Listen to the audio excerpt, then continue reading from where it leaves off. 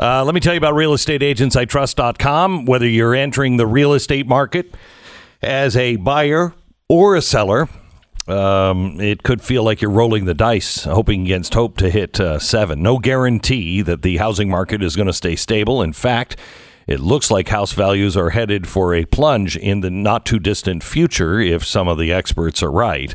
Who knows? Real Estate Agents I Trust is a company that I started many years ago. Be able to help you connect with the nation's top real estate agents. These are the best of the best, and they know not only how to get the ball moving, but how to keep it moving as well. So don't let this get you down. Get a hold of them today. Get the best real estate agent in your area, as deemed by us, the people that really know the system, have a great track record, and treat you right. Because you started this company because of a real estate disaster. Yes. So that's thank you. That was your motivation. Thank you for reminding me. realestateagentsitrust.com. The name says it all. realestateagentsitrust.com.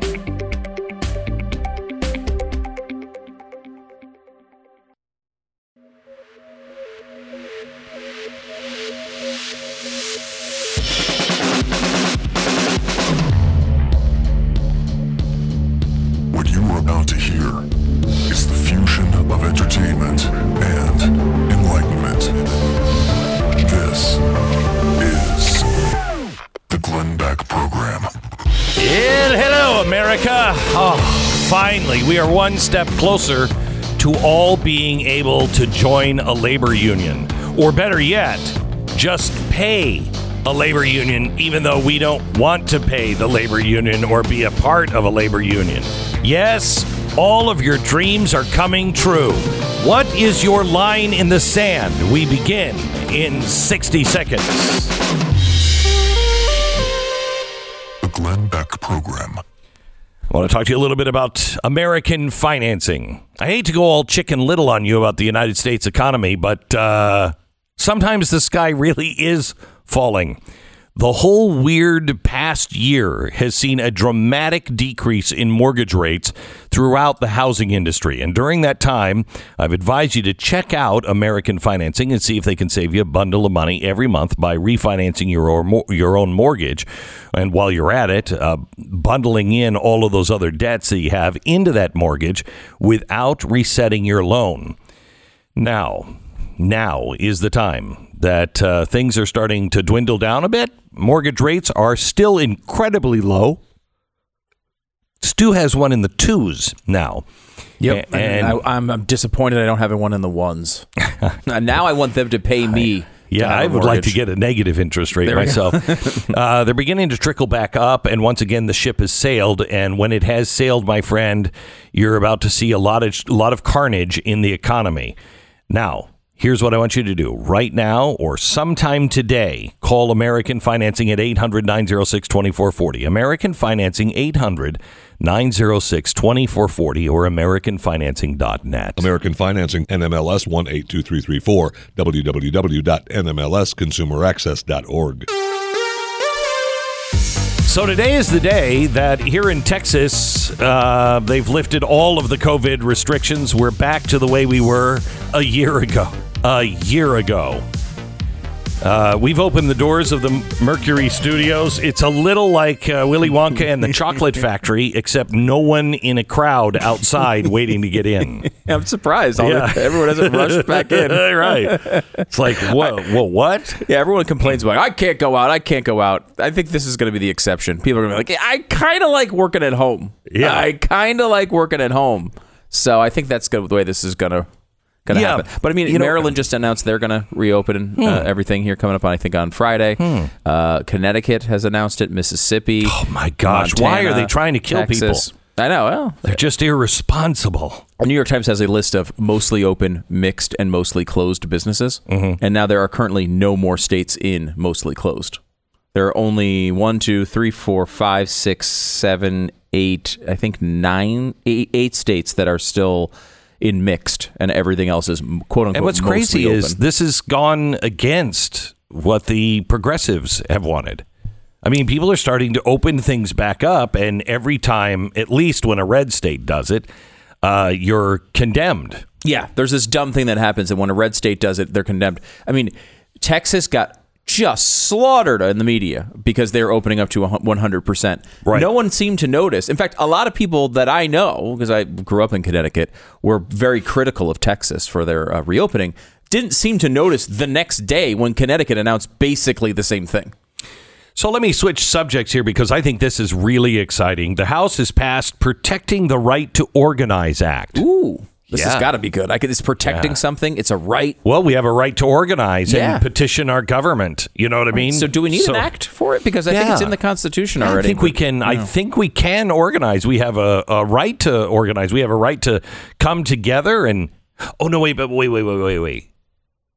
No, that's to say things against the government. We don't have that right. They were taking that right away. You can't get together.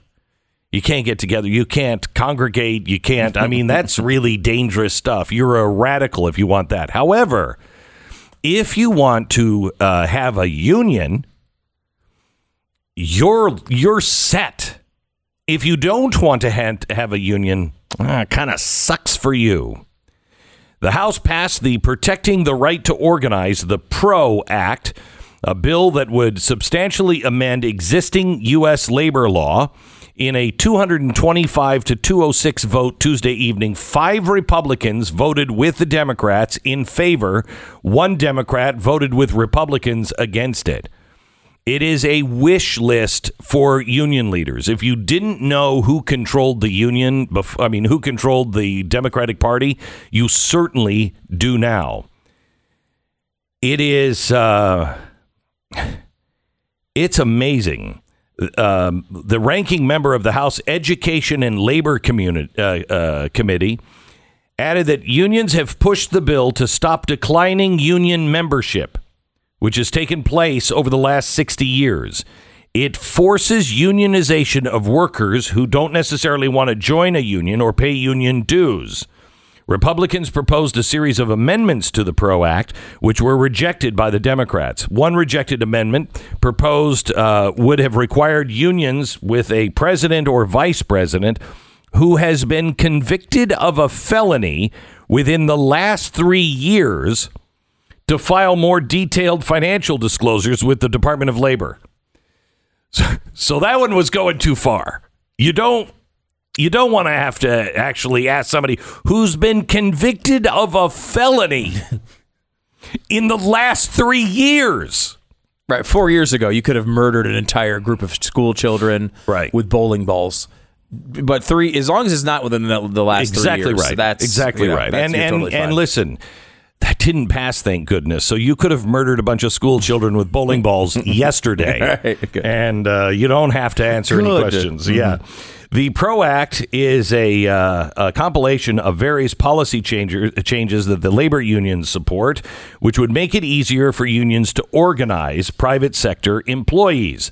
The bill would remove workers' ability to vote against unionization. Listen to this, via secret ballot elections. So when they're voting, should we have a union or not? You have to stand up and go, I'm against the union, thugs. That's going to work out well for you. I mean, that's crazy. That is crazy. A secret ballot is one of the main cornerstones of America. I'd like a horse head in my bed. Thank you. I'd like to just give the address of my children's school right now. It gives the National Labor Relations Board, not the workers, a final say in the decision to unionize a workforce. The PRO Act would also nullify the right to work laws that exist in 27 states. So we have a right to work law. Not anymore. I mean, that's really bad. You see over and over again that the right to work states outperform every time unionizing states every time over and over again. I mean, I have just a quick story. In fact, 2. The first time I met Don Imus, I was 18 years old, and I was up at WNBC in New York, and I had come from WNBC. BC. Where was I at the time? I think I was in Washington, WPGC, and it was not a union radio station. And I go to WNBC, where my friend was working. And it was still a music station at the time. And they had him in one booth just to say 66 WNBC. This is, whoever. That's what he did. They had a member of the musicians union. It was the only person that could touch the records. At the time, they were still playing records. The only one that could touch the record was a member of the musicians union. And he would touch the record and grab it, and then he would put it on the turntable. Then a second person, which was a member of the, technicians union, he could actually put the needle on the record and cue it up. Then you'd have your board op start the record. And the jock was in a different room. In a different room, and all he would do is talk. Okay, so you had, in a job that I was doing myself, you had to have 4 people do. And they couldn't even turn their microphones on, No, right? they couldn't. That had to be the board op to do that. Yes. I mean, that is incredible. Incredible. What happens when the technician is putting the needle on the record and he mistakenly touches the record? Does he spontaneously combust? How does that work? I don't really know, but they were very, very serious about it because I was mocking it, and he was like, "Don't mock it. Yeah, don't mock it. Don't mock it. I'll be dead by tomorrow." Because it's protecting jobs that didn't need to exist. So it started, the radio union started because they started replacing orchestras. They would have singers come in and bands come in and everything else. So all of those musicians lost their jobs soon as the record came in. And so the union said, "You can't play records." What are you talking about? Of course we're going to play records. It's cheaper. It's better. It's consistent. No, we can't do that. Look at all the musicians that are going to be put out of work. Well, yeah, it's called progress. Okay, well, then if you're going to do that, we're going to organize. They organized and said musicians union members had to be the one that moved the record. Okay, so former musicians were like, "Yeah, I used to play the horn. Now I'm just doing this." Unbelievable. Okay, the second story, we were in New York, and we were building a studio. And it took us how long to build the studio? We had 16,000 square feet total, and about 8,000 of it was studio space. We built 1, 2, 3 studios, but the walls were already up. Okay, it was already a radio station. All we had to do was just put some sheetrock up, change the look of everything, do some painting and wallpaper, some lights, drop the consoles into things that were already there. And it took us about a year. And it was the biggest pain in the butt ever. And everything was waiting for the unions. Sorry, can't touch that. No, I was wondering if you could just plug that in? Because we're ready to go. If you, sorry, different union. I'll plug it in. Nope, can't do that. Can't do it. Mm-hmm. And if it is plugged in, you're fined. Okay. We came down to Texas, a right-to-work state. We took an 80,000 square foot studio, and we built the sets, we hung the lights, and we made it into a digital broadcast studio. It was a film studio. We built a digital broadcast center, and we did the first draft in a week. In a week. We had nothing. And in a week, we had a studio. That's the difference between unions and a right-to-work state. Now, here's the really bad part. You don't get to choose anymore whether you like to join a union or not. All of this is based on that horrible, horrible labor law in California for the what do you call it? I can only think of bit economy, but it's not. It's the gig economy. Gig economy. The gig economy. Remember, California took it apart.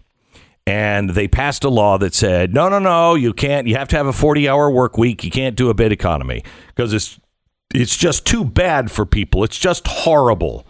Well, no, in fact, it was so disliked by the public that California had a referendum and they voted against it. So they put it in, and then the people rose up and said, no, you're not saying no to a gig economy.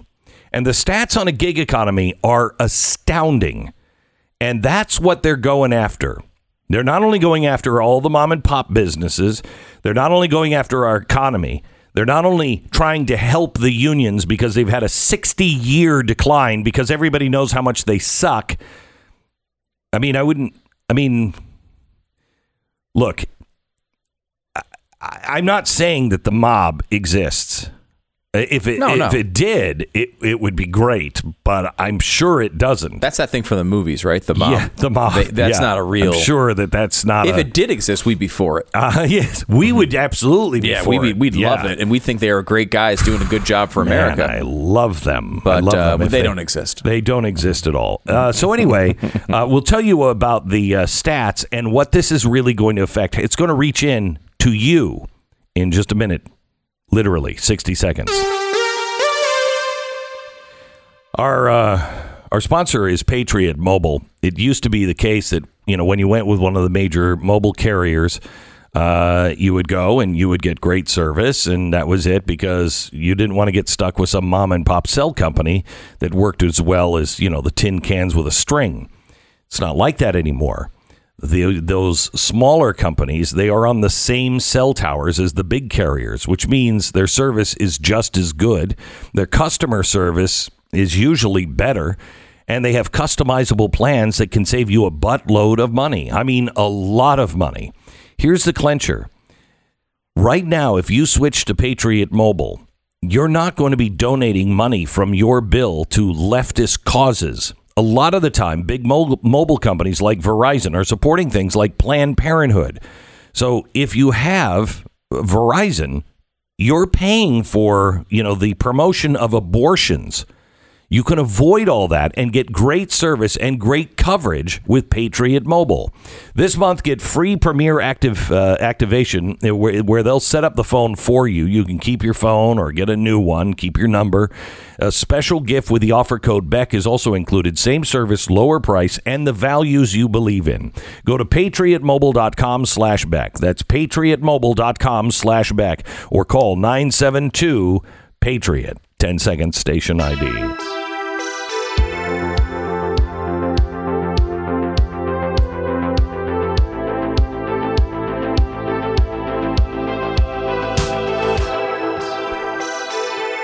So we're going to talk to Mike Lee about this later, but the PRO Act, if it passes in the Senate, will cost employers up to $45 billion in added labor costs. It will not only do that, but it will threaten the private ballot. As we said, you have to vote and raise your hand. I vote against the union. It imposes California's disastrous independent contractor test. It jeopardizes employers' right to free speech. It threatens the loss of a job should workers choose not to pay union dues. You have to do it. Now, here's the problem. 80% of the people who are working in the gig economy choose to work in the gig economy. They want to work that way. They want to be an independent contractor. 40% of those who do work in the gig economy make $100,000 a year. Excuse me, what? 40%? That can't be true. Seems completely impossible. Seems impossible. But you got to remember, you're talking about people sometimes with very high skills, plumbers. Sure. That's a gig. You're not under. So I wonder too, not necessarily making $100,000 from the gig economy. Like, I know there's a lot of people who, we take Ubers and things all the time, and a lot of people like work other jobs and just do this for a little extra cash, or they may have a full-time job where they're making lots of like sales calls or whatever, and they just kind of throw this in between. And you could make you could definitely make some solid money. Well, I know 80% don't do it because 80% do it because they want to. That's the way they want to work. 80% want to work gig economy. What do they know about what they want. I know. You know, if They we don't only understand. had a large government who could tell us what we are supposed to believe about our own lives. Good news, Stu. This one's coming from Colorado. A bill titled Digital Communications Regulation is now seeking in Colorado the creation of a digital communications division under the Department of Regulatory Agencies to regulate online content available in the state. And the division's going to be run by a new committee, and they're going to serve as the arbiters of truth. Under the legislation proposed now by Democratic State Senator Kerry Donovan, the new commission will be tasked with the authority to investigate, hold hearings on claims filed with the division that accuse particular platforms of engaging in what the government declares unlawful conduct. Such conduct under the proposal ranges from promoting hate speech to disinformation, fake news, and conspiracy theories, or content the commission determines is meant to undermine election integrity. What could possibly go wrong with this? This is Colorado. Colorado, you better wake up. You better wake up. Can you imagine a committee that is going to sit there and judge what the truth is? I thought we already had a truth czar. Do we need a truth committee? Well, we do in Colorado. Okay. Yeah. I mean, you're busy skiing and stuff. So I'm not you sure got that going for you. You know the guy from Arizona that painted his face and had the horns, and he was in the January 6th. This is the QAnon shaman? Yeah. Mm-hmm. Okay. A weirdo. I think we'd all agree. He might even agree to that. I don't know. A weirdo. Okay. But he's not being let out of jail now because the judge says that he's still beholden to President Trump. Is that a crime? Well, apparently it is. Okay. He is, even though he said he's come to terms with the election results, the judge said that to release him is a risk to commit other crimes because he blatantly lied in his interview, contending that police officers welcome him into the Capitol, and he's still beholden to President Trump. Oh, okay. Wait, what? This is the Glenn Beck Program. Wouldn't that make you a political prisoner? All right, now let me take a minute to ask you just to think about your favorite memories. All the home movies that you have from way back when. All those pictures, all those videotapes on the weird formats. I found a format because I'm doing a legacy box. I found a format. I don't even know what it is. Really? Yeah, I'm looking at some of these come and go over. And I'm like, I don't even know what machine that was for. But anyway, seems to be liquid. What did I use this for? They're not going to last forever, especially if they're on videotape and pictures fade. Well, Legacy Box is here with a simple mail-in service that will digitally preserve all of your memories on a thumb drive, a DVD, or the cloud. You have a ton of old memories. I have a huge box of just tapes of me at 16 years old on the radio that I don't know if I can trust Legacy Box to not take those and embarrass me. So I think that's where they're going. LegacyBox.com/Beck. Get incredible 50% off your first order. LegacyBox.com/Beck. And tonight, back-to-back Stu Does America and Glenn Beck on Blaze TV. Go to blazetv.com/Glenn. The promo code is Glenn to save $10.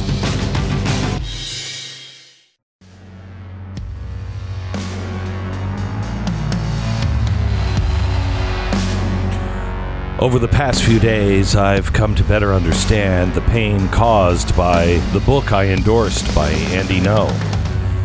I've offended not only a lot of people that I don't know, but also the closest to me, including my bandmates. And for that, I'm truly sorry, says the banjo player of Mumford Sons. As a result of my actions, I'm taking time away from the band to examine my blind spots. I do that all the time. His actions, and again, I think you said his actions, which was he said something positive about the Andy Ngo book. He read the Andy Ngo book, and then he said, "This is worth a read." And that hurt a lot of people. How would someone else reading a book hurt people? Well, How does that work because exactly? a lot of people are influenced by the banjo player in Mumford Sons. Are they? Oh yeah. Yeah, the banjo player? Yeah. Are you kidding me? Don't they have like what's his 14 face? banjo players? That's how I No, but picture. this is the I might be the main guy. It might be. Yeah. He's a guy most Americans love. Don't necessarily know his name nor follow him. Or are going to the show because they're like, that banjo is the best banjo. You know what I mean? But they do follow him for his tips on what books to read. Okay, I'd like to know, who do you think knows more about Andy Ngo and who he is and what he's done? The person who's criticizing this guy, or the guy who actually read the whole book? Oh no! Most of the people who came after the banjo player is they've never read the book. I can guarantee you, 90% of them don't even know how to pronounce Ngo. It's true. None of them have no read the idea. book. They have no idea who he is. This guy's done the work. He's actually read the book. He's realized, what Andy Ngo does, and he's truly sorry for that. And we've had Andy Ngo on the show many times. Is there anything at all of legitimate, of validity, of a valid criticism of him that he should be this toxic character?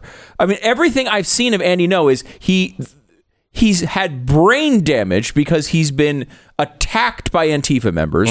He's shot. He put the light on how many crimes being committed.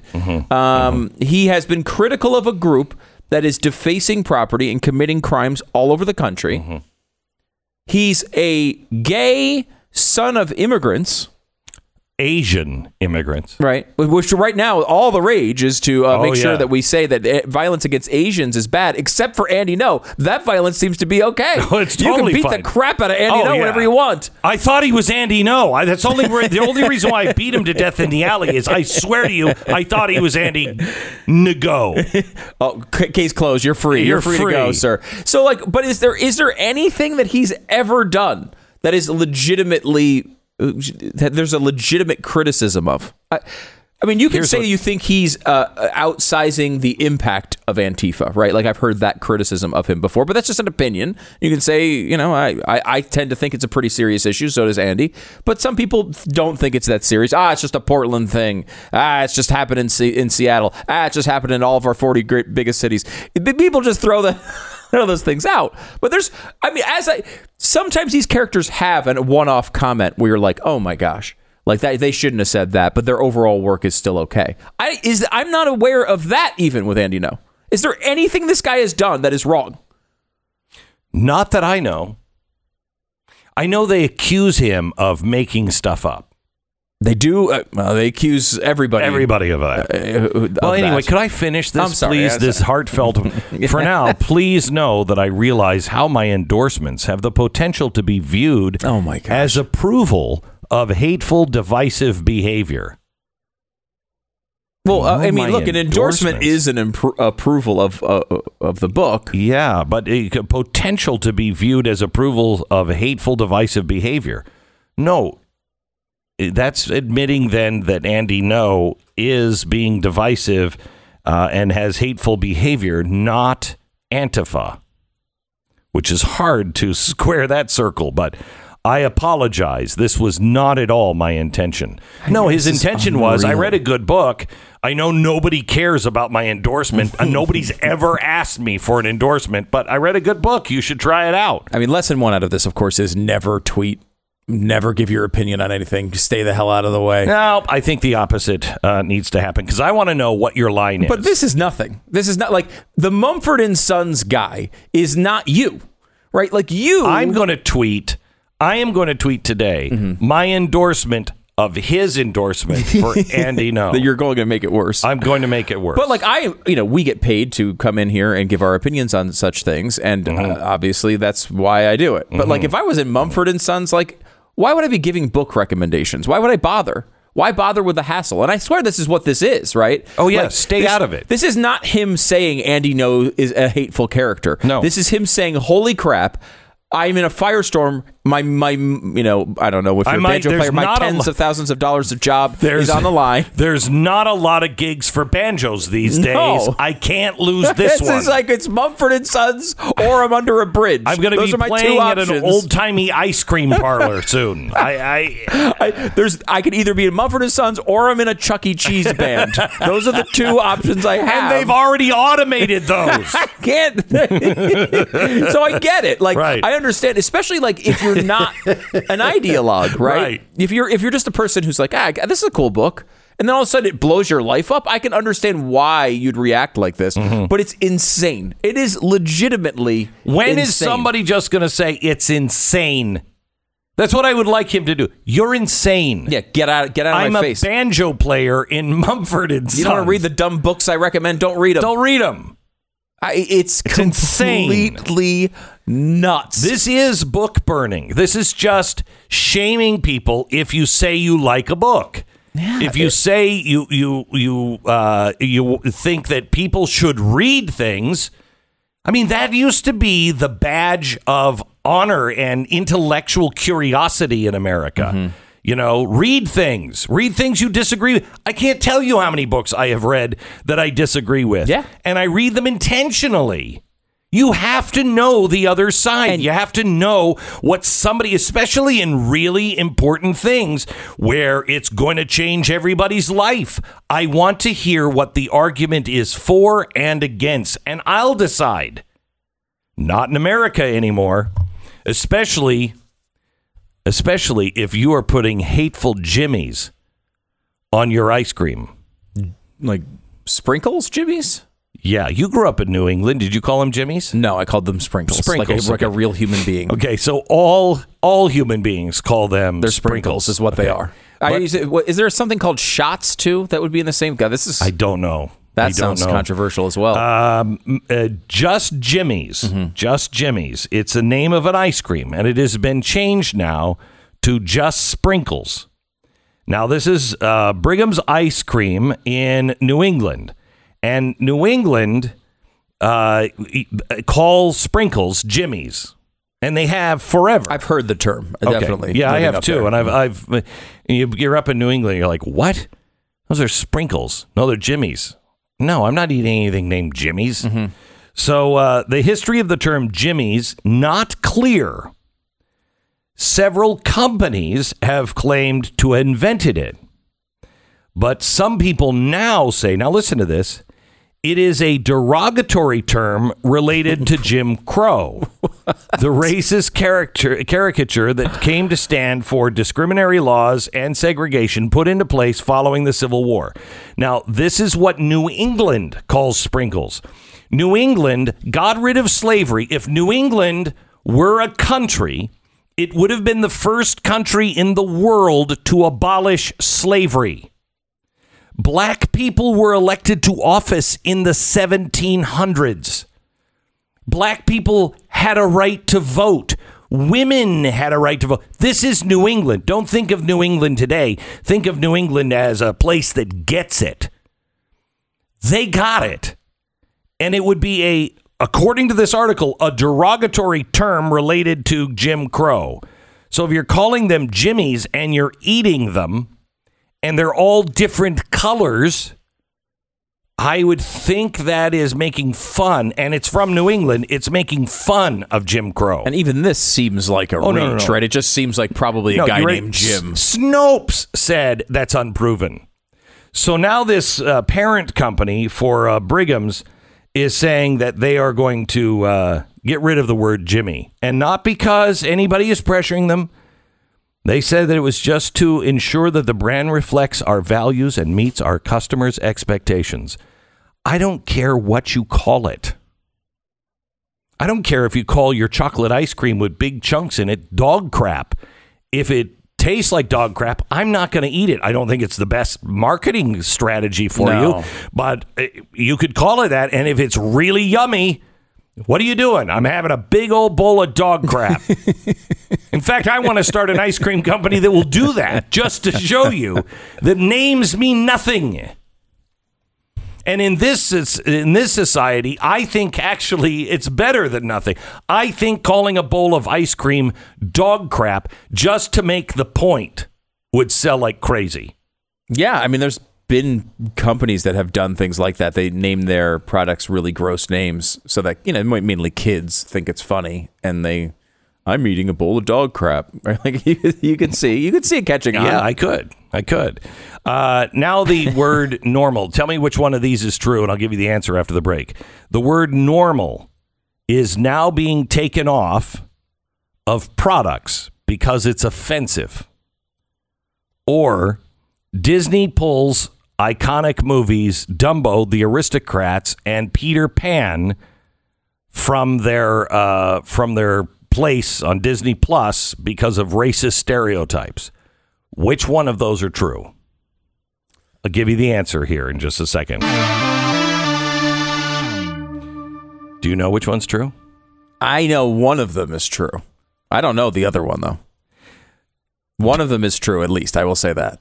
Your money, your identity, your credibility could be lost. I have good news and bad news. Bad news is there's a whole army of cyber criminals out there who make it their mission every day to try to take those things from you by any means necessary. They're good at it. This time of year, they're into tax scams. Oh, it's so great. I love that. The government first steals a ton of my money, and then cyber criminals work to steal that, that little bit that they're giving back. Oh, that's great. Here's the good news. LifeLock is here, and they'll help you protect yourself against the stuff from the cyber menace. Now, important to understand how cybercrime and identity theft are affecting your life. Each and every one of us put all of our junk out on the internet, and if somebody is trying to hack into us and take our identity, they can do it fast. They can do it at an unbelievable scale. And you're going to be stuck thinking, how do I get my credibility back? How do I get my credit back? LifeLock.com right now. They will stand and protect you. They can't prevent all identity theft or monitor everything. But they catch the things that you're going to miss, I think, on your own, or if you're only monitoring your credit. Save up to 25% at your first year now at LifeLock.com if you use the promo code BECK. 1-800-LIFELOCK, 1-800-LIFELOCK, or go to LifeLock.com. Use the promo code BECK for 25% off. The Glenn Beck Program.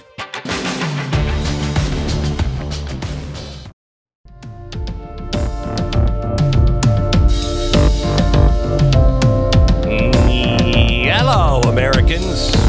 It's Wednesday. We've got a great show for you tonight. If you want to take on the cancel culture, you want to do something that actually matters, tonight we're going to lay out some things that you can actually do and ways that you can save your family and save your country. Tonight, you don't want to miss it. At 9 o'clock, only on Blaze TV, blazetv.com. Make sure you watch tonight. Okay, so which one of these stories is true? Disney pulls the iconic movies, or the word normal is removed from products? I believe the true one is normal being removed from products. I believe it's Unilever. Hand cream and like normal skin, dry hair, normal hair. They're taking normal off. So of the they're products. taking normal off of all of their products in packaging. They say that's not going to fix the problem alone, but it is an important step forward. Now, I don't know what problem we're trying to fix here. That some things are normal, some things are average, what are we trying to fix? We're just trying to get rid of the concept of normality. Normal? Yeah, I think that's what it is. Mm-hmm. So now they're going to, they say the problem, now think about this. This is Dove. So where do they have normal anywhere? I mean, how are you?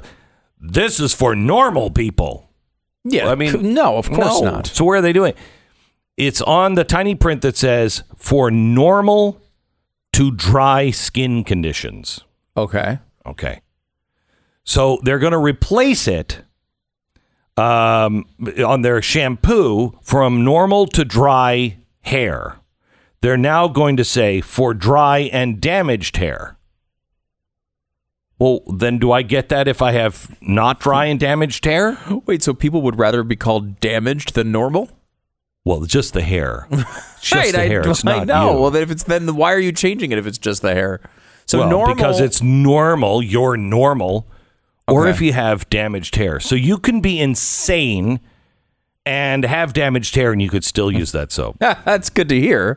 But what if you just have hair that isn't dry or damaged? Right. What do you do? I don't know, because they won't say what's normal. Let me guess. Use another brand. That's probably what the answer is. Yeah, I think stay away from Unilever. So now again, this was not due to a cancel culture thing. They just did it on their own because they did a focus group in 9 different countries, and I'm guessing they added phrases like, do you think the word normal could hurt people's feelings? Do you think? Because I can't imagine anybody seeing a line for normal to damaged hair and going, oh my gosh, that hurts. And everybody in the room, spontaneously going, I was thinking the same thing. Right. That would take a focus group leader looking, how does the word normal feel to you? I don't know. Normal? You didn't make the focus group. No. You were kicked out of the focus group before it began. By the way, Disney has not pulled these films yet, but they have pulled them from the kids section. This is the Glenn Beck Program.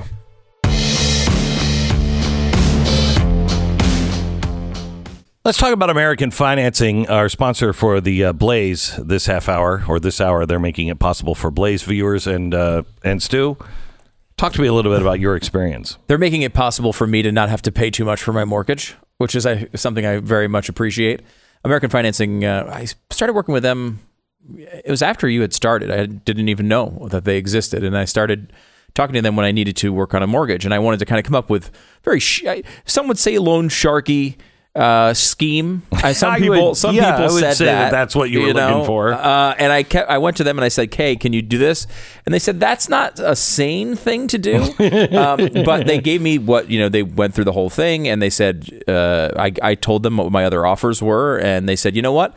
I think honestly, for what you're looking for, that one might be the best one. This other company." We prefer not to go to jail, right? But if you want to do that, so I did take that other loan. Went back to them for another real estate transaction, and this one was a different situation. They had the best offer by far, and got a loan through American Financing. The point is that they're not high pressure. They just do a really good job explaining everything to you. It's 800-906-2440 or AmericanFinancing.net. What you are about to hear is the fusion of entertainment and enlightenment. This is the Glenn Beck Program.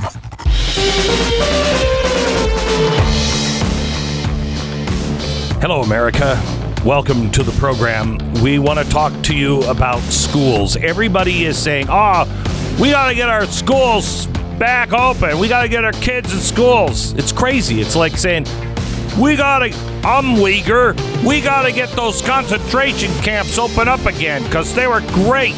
Why are my kids going into the concentration camp? Are they not Uyghurs too? What are we doing? What kind of curriculum is coming your way for your kids, and you're paying for it? Will you stand up to stop it? All this and more in 60 seconds. The Glenn Beck Program. Slowly but surely, at least in some states, it's starting to be okay again to, go out to businesses. It's coming at the perfect time. Weather warming up. You still feel a little more like getting out anyway. And you'd like to go to places more than Home Depot and Sherwin-Williams. Remember, it was a year ago that we were all going. It was okay to go into Home Depot. They were crowded. I mean, what? All the fumes kill the coronavirus. Yeah, I know. Mm-hmm. I remember thinking at the time, I think Sherwin-Williams, all of the landscaping companies, all of the home improvement stores, they're all in on this. That's who created coronavirus. Well, you can go out now, at least in Texas, today is the day, and more coming this week. if you have never looked at a Hustler mower and you're thinking about getting a new lawnmower, you really need to go out and find a Hustler dealer. These are the people that invented the zero-turn mowers. Take it out for a test spin. Try the other ones, too. You might actually find that the prospect of mowing your yard just got a little more interesting. They are fast, incredibly maneuverable, and they're going to cut the time that you spend mowing your yard in about half. Again, they invented the zero turn. They've been building these things forever. They started in like 1960.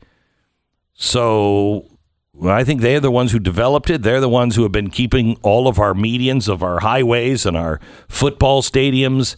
Those are the Hustler turf mowers. Now they're available for you. Go out and test drive one. Check out hustlerturf.com. Find a dealer near you. hustlerturf.com. The Federalist reported last week that Naperville 203 Community School District, the staff and faculty attended a countywide Equity Institute training on February 26th. A whistleblower sent quotes from the Keystone speaker, Dina Simmons, and 9 other anti-racist coaches to the Federalist, and they published it, as well as evidence such as PowerPoints from the training insisting that America is institutionally racist. Other teachers also provided statements. One PowerPoint slide in the Valbram Consulting Group presentation said the term "Make America Great Again" is covert racism comparable to the N-word, hate crimes, lynching, and the Klan. Now, that might be a little hyperbole, but according to the slide, if you're part of half of the country that voted for President Donald Trump, you're a racist and a white supremacist. So some people have spoken out about this, and I'm going to give you this story a little later. They spoke out about it. Teachers started speaking out it, and they are being hammered. And this school district is doubling down on this. Now, this goes along with another story. If you liked Common Core, you're going to love the Anti-American Civics Project, because the left has decided, you know what, we're not teaching civics. And I think everybody agrees with that. We're not teaching history. We're not teaching civics. We're not a democracy. We're a republic.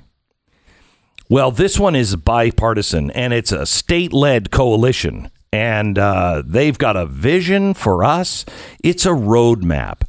300 leading scholars, bipartisan, got together for 17 months and put together a roadmap of what to teach. And it's great. Now, like I said, it is bipartisan. It's bipartisan. Well, out of the 300, there are maybe 10 Republicans. And of course, no Republican would ever, Mitt Romney, engage in something, Mitt Romney, that isn't, true blue, red, white, and blue, founding fathers, strict constitutionalist kind of thinking, Mitt Romney. Now, this happened right after the 1776 project that Donald Trump unveiled. Was called Racist and pulled immediately, I think, on one of the first days that Joe Biden was in office. Well, one of the guys who was instrumental of this, he was the chairman of the 1776 Commission. He's also the president of Hillsdale College, the only college that I for sure will say yes to if my kids decide to go to college. Dr. Larry Arnn, how are you, sir? I'm very well, Glenn. How are you doing? I'm good.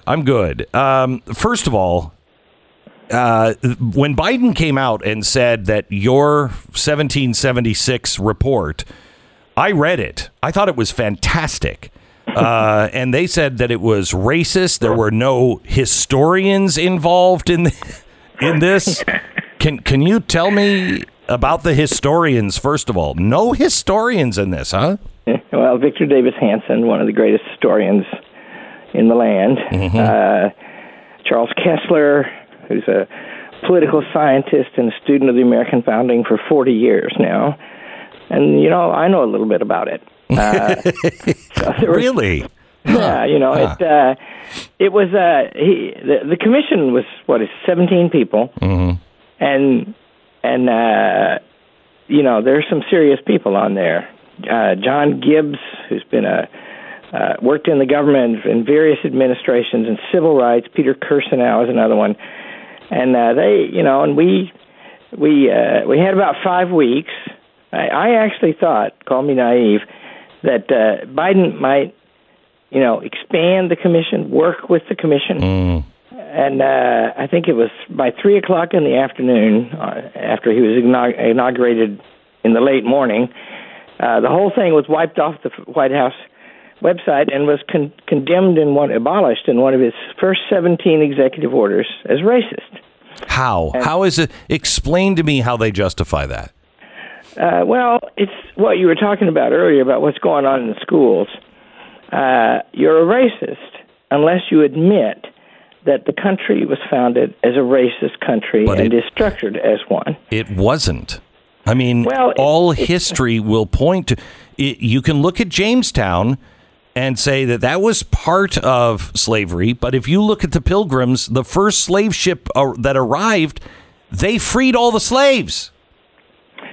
That's right. Yeah, Thomas Jefferson. Thomas Jefferson was a slaveholder, and he wrote the Declaration of Independence. Thomas Jefferson wrote about slavery that I tremble for my country when I think that God is just. And Thomas Jefferson was the chief instrument in assuring that the Northwest Territory, where I live, in Michigan and other states, would never have slavery in it. Mm-hmm. And so the first time a free government in all of history grew, it grew without colonies. They were territories, soon to be states, and it grew with a ban on slavery forever in it. And so that's an achievement. There's hardly anything like that, precedent to that in history. And so, and the key point, the people who wrote the Declaration of Independence are uniform. I mean, the records are rich, right, in saying that slavery is condemned by the principle of equality in the Declaration of Independence.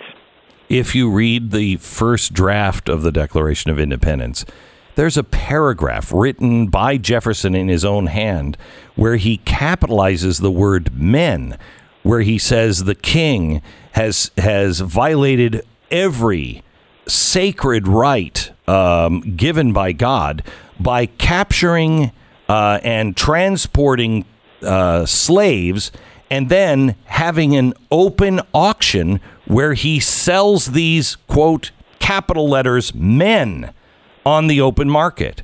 That's pretty clear. Very. And see, that's a really great point because, of course, America is not now and was not then a perfect country. And that beautiful passage that Jefferson wrote was not in the final document. Right. And the reason was some of the delegates of the Constitutional Convention were uncomfortable with it because they thought it would lead to a slave revolt. So that means, yeah, they didn't know exactly how they were going to live together, black and white, all alike. And and by the way, that had never happened before. Right. And so you have to. Another thing about this trend in history is it collapses all the moral distinctions, right? So the woke kids on college campuses will stand and chant at somebody who says something they don't like. You are killing me, right? So you're being called a murderer for something you said. And this is the same thing. If it wasn't perfect in the past, and see, it wasn't perfect. It was just the best. Because this question of how are we going to live together, black and white alike, how are we going to do that, that is the question that is put by the Declaration of Independence. And so that document, there is no ground upon which to condemn slavery or discrimination or injustice that is not stated most beautifully in the American Declaration of Independence. The not the northern states, but the New England states or colonies at the time, if they would have been a country, they would have been the first in the world to abolish slavery. But then states like New York, they were pretty, engaged in slavery. What is it that they didn't understand when they say they were afraid of the slave revolt? Why wasn't New England afraid of that? Because they never had slaves being a major part of their society, and black people could vote and were in office, and held a judgeship? They had slavery. All the states had slavery. By the time the founding generation had retired, they had abolished slavery in 60% of the Union. Now, the places where they didn't abolish it, which are mostly in the states that eventually became the Confederacy, those states had many more because they had a labor system that depended on them. And that's the place. It's not just that there were many more slaves. It's the place where John C. Calhoun, by the way, first time I ever met you, you and I talked about this point. John C. Calhoun was the apostle of the positive good school of slavery, and he studied with people, students connected to Friedrich Hegel. And Friedrich Hegel and German historicism, which is the father both of Nazism and of communism and of American progressivism, is the idea that we evolve. And so we don't have a nature. The old understanding is if it's born and it starts talking, it means it's a human. And it doesn't make any difference what it looks like, because only humans do that, see. And that's nature. That's the essence and identity of a thing. History is everything evolves over time, and one thing shades into another. And it's an easy step from there to say either the left-wing or the right-wing thing. The left-wing thing is good. Then these exploiters of ours, we've evolved to the place where we can destroy them. Or the right-wing thing. The people who are our inferiors have evolved to be our inferiors, and they must be our slaves. It would be, Calhoun says, an abomination to live with them as equals. Now, that doctrine is not present in the American Revolution. It grows up later, about a generation and a half later, in ideas that came from modern historicism, which are the most virulent ideas stalking the world to this very day. And that means that if you condemn the founders, you're condemning the people who were the foremost enemies of that kind of thinking, and you're mistaking. Because see, Hillsdale College turns out to be an abolitionist college, and Frederick Douglass spoke here twice. We have statues of him and Lincoln and things like that. If I had John Calhoun, I certainly wouldn't like the thing, right? Because that was not a good guy. But would I tear it down? Well, that's a judgment. I don't know what I'd do about it. But because why? That's another point about this report. The last thing in the world that should be controversial is history, because history has happened, right? Aristotle says this alone is denied even to God, to make what has been not to have been, right?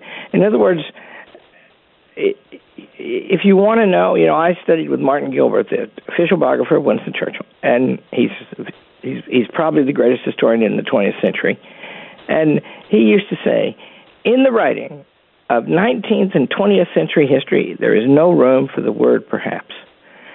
Let's just say, look it up, right? And, the literature about this, the established historians, the premier of them is Gordon Wood, and he's a student of Bernard Bailyn, who was at Harvard, and he was the premier American historian. And Gordon Wood writes, in response to that crazy 1619 project of the New York Times, he writes, no colonist, think what a statement that is, no colonist ever said that the purpose of the colony was to perpetuate slavery.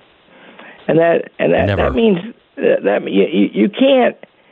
It's such a misunderstanding. If the world that they were rebelling against, the American colonists, was a world of aristocracy. The British aristocracy was the mildest and the best aristocracy, but it was still an aristocracy, and that meant they were born to privilege and rule, and that is specifically forbidden in the Constitution of the United States. Hang on just a second. We're talking to Dr. Larry Arnn. He is the former chairman of the 1776 Commission and the president of Hillsdale College. If you don't have online classes from Hillsdale, you should. Just look it up online. I give my monthly fee and learn from the brilliant minds at Hillsdale College all the time.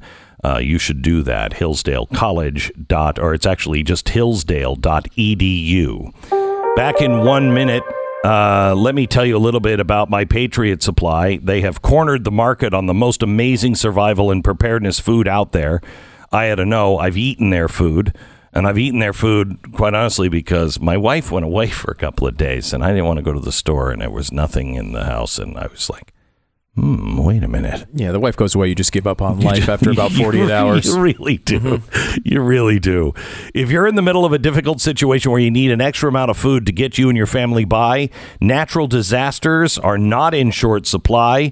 Standing in line for hours just to get some food is not the way to go. Panicking is not the way to go. My Patriot Supply is. Right now, you can secure a 4-week, 3-month, or even a year's worth of emergency food, all providing 2,000 calories a day. Go to mypatriotsupply.com. Get their food storage you need before the emergency. It'll ship in 1 to 2 days and arrive discreetly at your door. Don't wait. Prepare now. mypatriotsupply.com. That's mypatriotsupply.com. 10 seconds, station ID.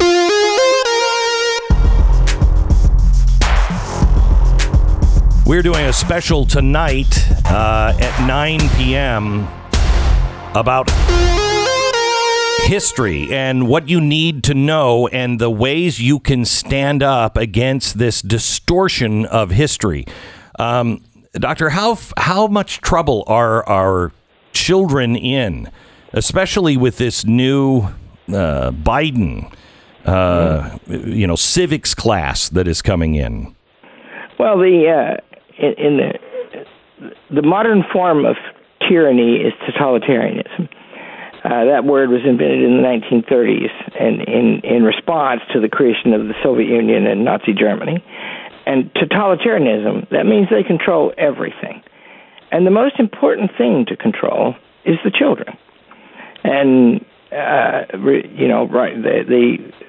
are going to take over the education. They have extensively taken over the education of our children, and they tell them things that are soul-destroying, right? First of all, they deprive the past of all authority, and then something has to replace that, right? Mm-hmm. And it's the doctrines that dominate. You read some of them at the beginning of this hour, and the kids, and see, they're just kids, right? And so if they don't get the habit of reading a thing for themselves to find out what it means.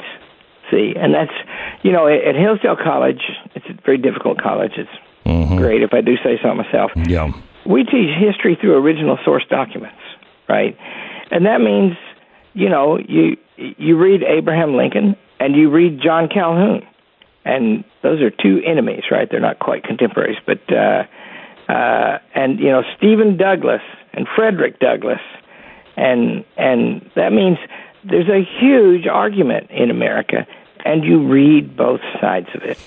And we are now approaching, though, a society where you're not allowed to even utter a question. You're not allowed to question authority. You're not allowed to read the other side. If it's deemed politically incorrect, you're in trouble for it. You'll be canceled. And it's not an argument.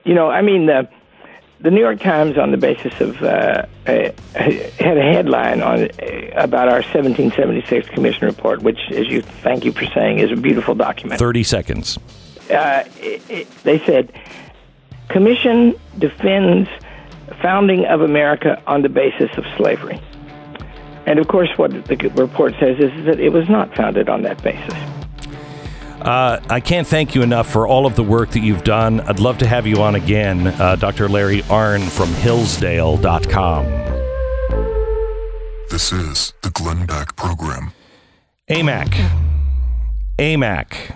I don't know about you, but I consider myself a mature fellow. Yes. And as such, I'd rather enjoy the prospect of being part of a mature group that not only provides me with comprehensive lists of benefits, because I do watch my pennies, but it also stands up and fights for me in Washington. I mean, Buffy and I, we can't fight. We're busy at the club and things and whatnot. What about you? Are you mature like me? And if so, have you chosen which group you want to be a part of? May I recommend AMAC? It's the Association of Mature American Citizens. See, mature is right there in the title. That's why I know it's for people who are mature. AMAC stands for solvency in a time of runaway debt, national security and sovereignty over unchecked borders. They believe in the sanctity of life. In Washington, AMAC has been pushing back for years against the radical left socialist agenda. They were started during the Obama years. They get it. They'll stand with you. You stand with them. There is power in numbers. Go to amac.us/Beck, amac.us/Beck. And go to blazetv.com/Glenn. The promo code is Glenn. Get $10 off your subscription to Blaze TV. Tonight, brand new, Stu Does America and Glenn TV.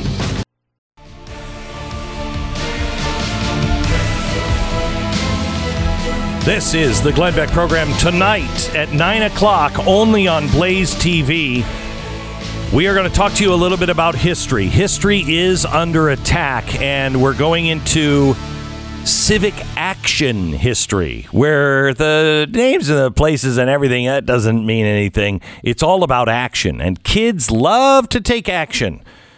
Civics action is coming to your school if it's not already there, and that is how to protest, how to march in the streets. Our kids are being indoctrinated, and they're not learning history. The new AP U.S. history standards do not include Hitler or the Holocaust and paint America as the bad guys in World War II because they only pick it up at the dropping of the atomic bomb. We set that correct for your kids today, and we show you how powerful that bomb was. We've got a couple of items that were actually in the blast of Hiroshima, new to the vault, and it's amazing. You don't want to miss tonight because we're going to show you what you can do. And speaking of that, there was a great article out yesterday that I read, and I thought it was really, really well done by somebody who knows. Her name is Helen Raleigh, and she was born in China and lived in China for a while. And what she talked about, how to fight this cultural revolution, she's lived through one before. And I wanted to get her on. Hi, Helen. How are you? I'm good. How are you, Glenn? I'm very good. So can you just tell the story about what you wrote yesterday in the Federalist? Sure. So this is the one about canceling Dr. Seuss, right? Yes. And it's really heartbroken for me to read that Dr. Seuss was canceled on his birthday. I shared my experience of growing up in China. I never had the quality, great children's literature. I shared the story I read as a child. The children's literature was available was about condemning and beaten landowner to death. And it was the rooster crows at midnight. Can you tell that story a bit? Sure. Okay. So the rooster crow at night was a written for children, actually. It was about this evil landowner that he was very cruel to everybody, the laborers who worked for him, and thanks to the Communist Party who liberated all the poor people. They took land and the livestock away from him and distributed to all the poor people. So all the poor people were happy. And then one night in the midnight, he tried to steal a chicken from the poor people because he didn't have any. The story did not say that. And then the children caught him. And the children who caught him, and there was a picture in the storybook, it's a black and white picture, show the children who have all pointed this shiny spear at him. And he was just kneel down on the ground, head dropped, hands tied at his back. It looks like really, completely defeated. And the author who were interviewed after the story became really popular, the author was interviewed, he mentioned this was a real life story, and the landowner who was caught after a struggle session, he was beaten to death. That's the story I read when I was a child in China. Warm story. And you, when you came to America, you knew about Dr. Seuss, but it wasn't until you had a child and you started reading that you read Dr. Seuss for the first time. And what was that experience like? It was very refreshing because I found that I'm trying to figure out a missing chapter in my own childhood, and then I was making it up, during my adulthood because there was no reason for me to even thought about reading it until I was about to become a mother. And I just love the colorful pictures. I love the simple words, but the rhymes, and I love the joy. And I just even though those Dr. Seuss book written in simple words, but they have deep meanings if you really think about it. Oh, yeah. Like the saying about if you keep your eyes shut, you will see nothing. That's perfect for today's cancel culture. If you keep your mind shut, if you keep your eyes shut, you will see nothing. You will learn nothing. And I wish more of us will read his book instead of banning his book. Well, so what do you say about, because people say this is not the cancel culture, but it is when eBay refuses to sell a used copy of the book, I think. But what do you say that it was the family that said, we don't want to print these books anymore. They own the copyright. So is it cancel culture, or is it just, what is it exactly? Because there are really negative stereotypes of Chinese people I can't believe I saw it on Mulberry Street. Right, but let's just unpack this a little bit. First of all, it was not Chinese American immigrants who raised any questions about that. We cannot use today's moral standard to judge things that happened, take place with their historical context. If we do that, nobody's perfect. We're going to cancel all the valuable things ever been created because there's nothing going to be perfect enough. And I think that's why this cancel culture is really, it's a culture, it's a leftist culture revolution. And it's not going to stop by banning a few books or tear down a few statues. It's a movement to really cancel the Western civilization. The banning a few books, pulling down a few statues is just the beginning. That's why I mentioned in my piece, I see the parallel between what's happening in America, really in the Western civilization today, is really parallel to what's happening in China during the Cultural Revolution. It's about a total destruction of the old world, so the book mob can create a ideologically purified new world. That's why I find this whole banning of books and also eBay preventing you from even trading about it, trading a book voluntarily. That is really problematic. The Dr. Seuss enterprise, they only stopped publishing those books because the woke mob complained about those books. The complaint was not filed because Asian people complained. It was filed because the woke mob decided that they are going to cancel Dr. Seuss' book, and they're going to start with the most problematic ones, and they're going to go down from there. They're never going to stop until they cancel everything. You've lived through it. You saw the Cultural Revolution with Mao, and people say that that's crazy, that it would never happen here, but I contend that, it starts with suggestions. Then it moves to shoving people, shouting and shoving. And when you've shouted and shoved everybody that you can, the only thing left is to shoot. Is that crazy to think that kind of thing, that this is just going to continue until what are you going to do with the rest of the people that refuse to go along? How does this end if we don't wake up? Well, if we don't wake up, it's going to end just like the Cultural Revolution. It's going to be a total destruction of the Western civilization. And you're absolutely right. The trajectory is the woke mob first going to pick something that we all agree that's problematic, right? Like the Confederate statues, like the Dr. Seuss book with the racial stereotype drawing. So they're going to pick something that's problematic to begin with. Then most of us will say, yeah, those, we can accept those things maybe not correct. But again, they will not stop there because if you listen to their speeches, if you look at their writings, they are deeply hostile to the entire Western civilization. because they believe this civilization is inherently, irredeemably racist and oppressive. So they're going to start with statues, they're going to start with a few books, but they won't stop until this whole civilization is being destroyed. And if there are people who don't willing to go along, that's what happened in Cultural Revolution is eventually you're going to have to use blood to purify the ideology.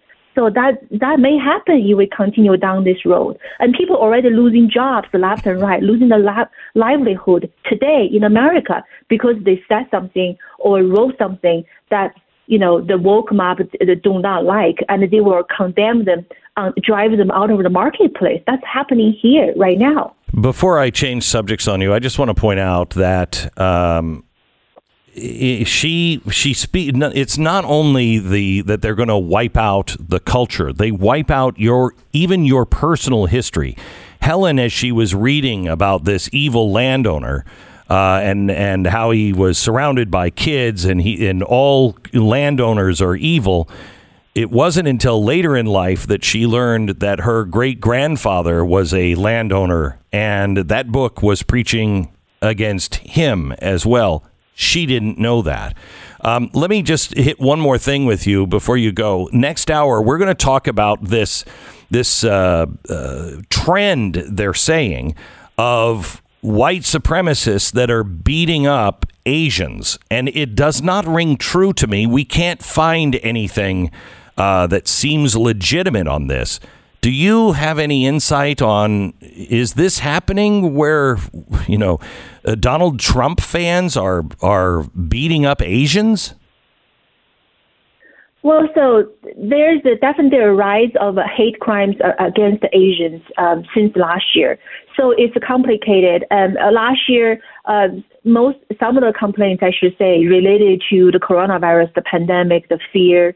But this year, particularly in some of the most progressive cities in the United States, like San Francisco and New York City, there are several very vicious attacks against Asian, especially Asian seniors, unprovoked attack against Asian seniors. Crazy. And those perpetrators, they were not white. They were non-Asian, minorities. Let me just put it that way. They were not white, but the activists now and the mainstream media try to portray this very vicious attack happened recently somehow was driven by the white nationalism. There's just a disconnect there. And I think I wrote another piece for the Newsweek on this, related to this subject, because when you are not willing to identify the true root cause of hate crime, you're going to cause the government to misallocate resources and not able to protect the Asian communities, effectively and efficiently. So I wish more people will speak up. The Asian community have spoken up against the critical race theory, and I wish more people will have the courage to speak up, identify the root cause of this. The Asian community has made a huge difference on critical race on the West Coast, and Helen, thank you for everything that you do, and thank you for your courage for standing up. I know it's not easy, but thank you for your example. Appreciate it. Thank you for having me. That's Helen Raleigh. She is the senior contributor for The Federalist and the author of Backlash. You can follow her at HelenRaleighSpeaks.com. Well, let me tell you a little bit about Rough Greens. You've been hearing me talk about Rough Greens for a year now, and it's a supplement that you sprinkle on your dog's food. It contains all kinds of vitamins and minerals and probiotics, antioxidants. Stu's dog wouldn't go outside. Wouldn't really run around or do anything. And I saw a video of your dog, Miles, 1,000 years old, running around outside and walking right onto the ice in the pool. And you jumped in that freezing water and saved him. That's how I remember it. There might have been some details that you're exaggerating a little bit. But wait. He fell into the water, didn't he? And weren't you looking for him under the water? No. Yes. Really? Then I saw a video of somebody. No, it was you. Tell me what happened. He walked onto the ice. He didn't fall through. He almost fell through, and I went out and scooted him back, but he would have definitely been dead if he fell through. He walked right by the open area. I saw another video. He can't see, and so he didn't realize there's snow on top of the ice. Did not realize he was walking across the pool. Luckily, I did see him and scoot him back. But he does move around, and he does run around a lot more than he used to. So maybe you should stop feeding him rough greens so he'd die already, so you don't have to run out in your socks. Don't. I know, it's horrible, isn't it? Don't do it. It's horrible. I can't think about it. He's 150 years old right now. He was at the actual signing of the Declaration of Independence. I know, he does look like that. Yeah. Is this the first dog that you've had grow old on you like this? Well, no, we had Phoebe, our other pug, who grew to 17 before she died. Both of them. I'm lucky to get to 12 with my dogs. We've had good luck with the dogs, but it does not make it any easier, man. I'll tell you. Rough greens. If you love your dog as much as we love ours, get them rough greens. I mean, they will love it, and you will see a difference. And Dr. Dennis Black, the inventor of rough greens, understands that not everybody's dog is going to like this, so he's decided to help you find out if your dog likes the product before you commit to purchasing. I don't know anybody's dog who hasn't loved this stuff. But your dog is probably going to love it. But you can get a free bag of rough greens now just for your dog to try out. All you do is pay for the shipping. So call them or go to roughgreens.com/Beck. 833-GLEN-33, 833-GLENN-33. You can call them today. It's roughgreens.com/Beck.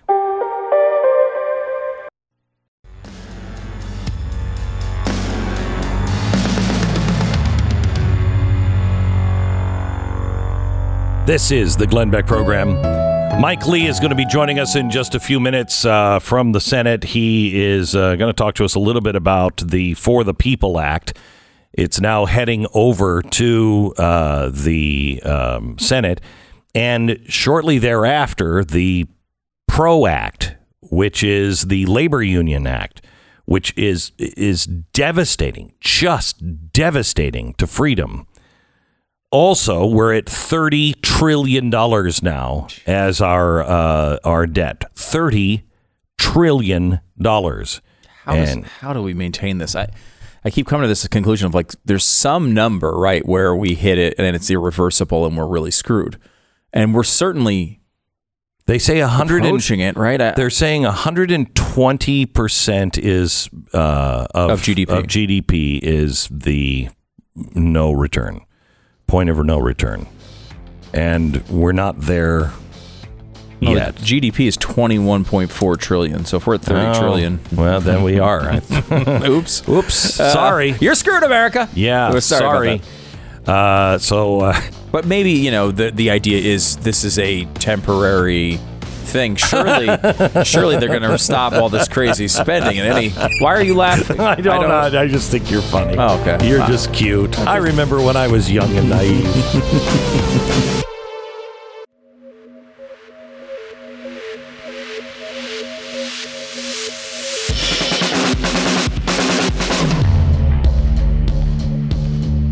What you are about to hear is the fusion of entertainment and enlightenment.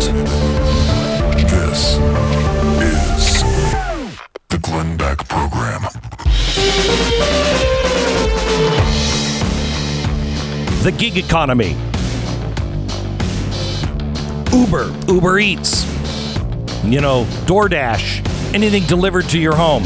Could be a thing of the past. We're going to have to reinvent that reinvention. The government's getting involved, and so are the labor unions. 57 million Americans now work as freelancers in some capacity, but President Biden just endorsed a radical labor law that endangers the livelihood of Uber and everybody else that works in the gig economy.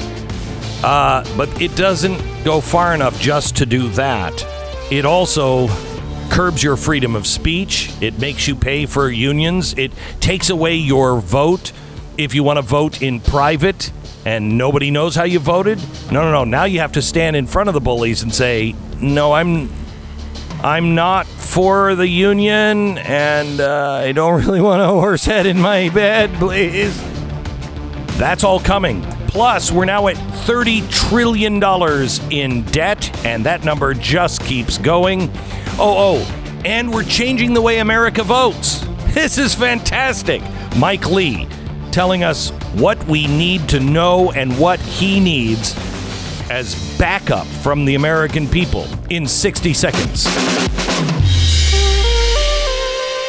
The Glenn Beck Program. Omaha Steaks. You know that phenomenon when you happen to go to the refrigerator to see what you have, and then you go back just a few minutes later as if the contents changed somehow or another? It's weird. We all do it. Planning for meals is a hard thing to do, and most of us, don't do it consistently. Sometimes we decide what we're having for dinner 5 minutes before it's time to cook dinner.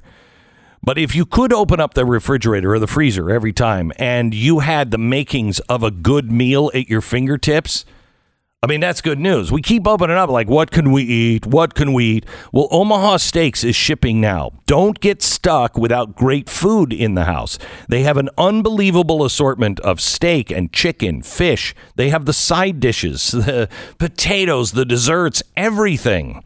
You want a great deal? Try their Butcher's Bestseller package, full of burgers, pork chops, sausages, desserts, and so much more. You're going to get the best meat. You're going to get the very best from their Butcher's Block and from Omaha Steaks. Go ahead, AB, compare them to your supermarket. There's no comparison. You need this in your freezer. Instead of going to the local butcher or instead of going to the supermarket to get your meat, get it from Omaha Steaks. Type in Beck in the search bar for the special offer and order the Butcher's Bestseller Pack today. You'll save over 50%. Plus, you'll get 4 free chicken breasts and 4 free burgers. That's omahasteaks.com. Use the keyword Beck and save 50%. All right, let's go to our good Senator Mike Lee, who's got to be tired by now, honestly. Senator, how are you, sir? I'm doing great, Glenn.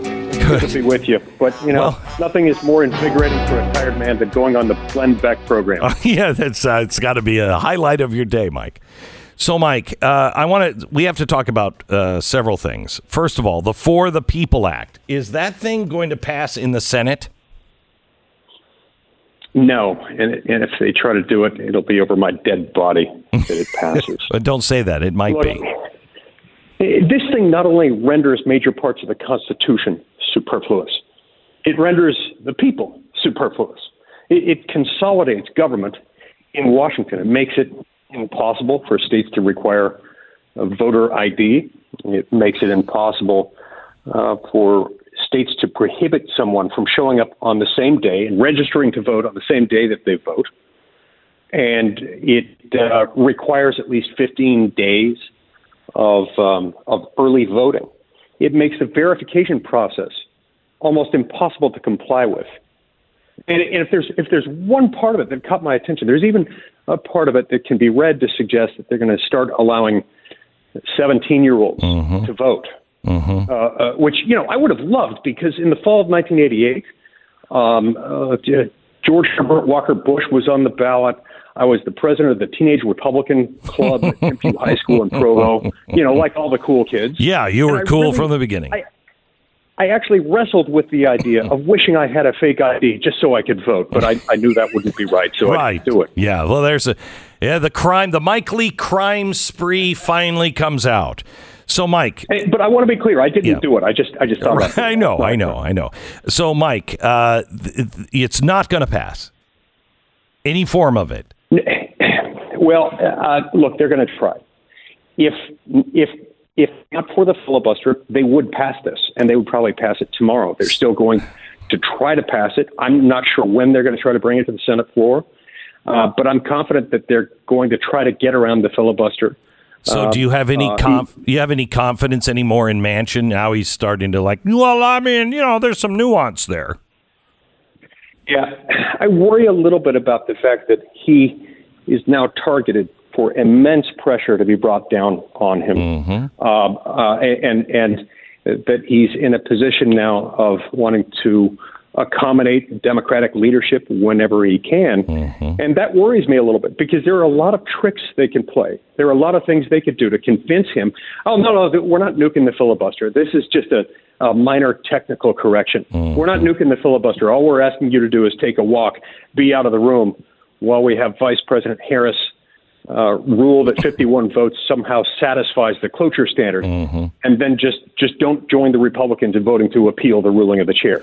That sort of thing can chip away at the filibuster and effectively nuke it without ever requiring Joe Manchin to vote affirmatively to do so. That scares me to death. So this is the changing of the voting system. It becomes almost irrelevant in my opinion, and very unconstitutional. The federal government does not have a right to do any of this according to the Constitution.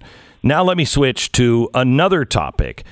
Biden has just said that he is encouraging the Senate and the House to pass the PRO Act.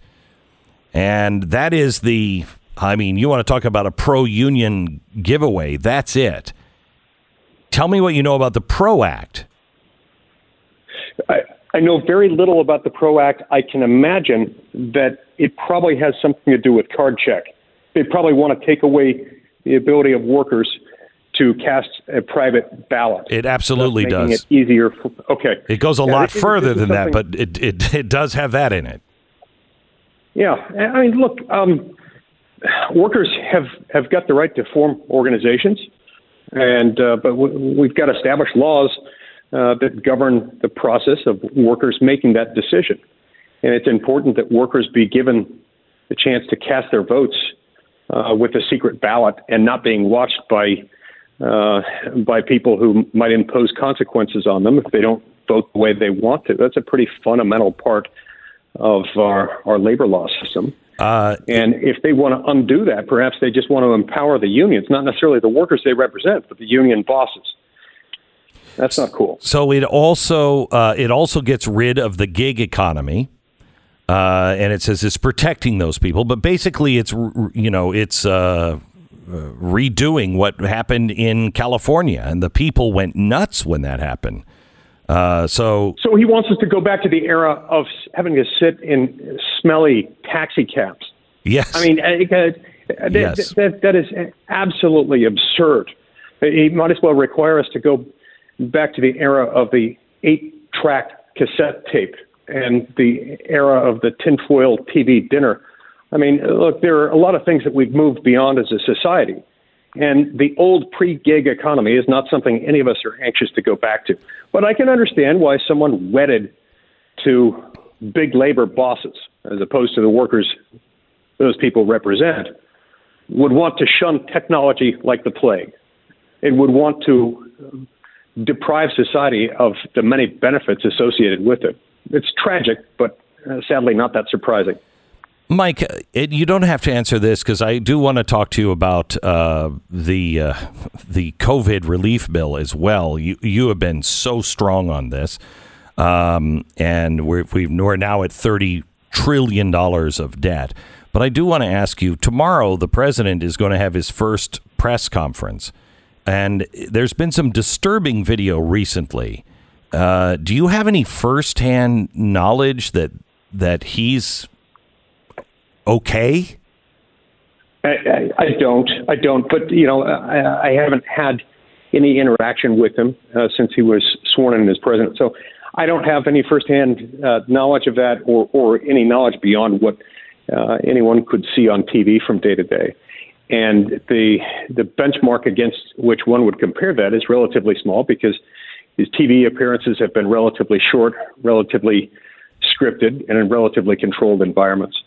So, well, there is precedent. Speculation. There is precedent on this when people from the opposing party and his own party went to check on Woodrow Wilson. He had had a stroke, and he hadn't been seen for a year, and his wife was actually signing all of the bills. It's just there is historical evidence that sometimes people hide how sick the president is. if it's a problem, and I hope that's not happening. All right, talk to me. I certainly don't think that's happening. We've seen some clips of him out talking to people, and just in relatively short spurts. Right. I don't think that's happening either. But if it's progressing, it could happen. All right, talk to me about a $30 trillion debt. And your comment, I thought, was great on this. It's not like Republicans can say, hey, we did everything we could. They're part of the problem. Yeah, well, first of all, we went on a massive spending spree over the last year, and really over the last 4 years. Republican spending has not exactly been a model of restraint. This one takes it to a new level. This one makes an art form out of using COVID as the ultimate excuse for getting away with anything you want, even if it's hurting other people. So about $2 trillion that was spent, very little of it actually was tied to COVID. And this comes about, by the way, at a moment when it'll take us up to a $30 trillion debt. Comes about at a moment when we're starting to see light at the end of the tunnel. Vaccines are coming out.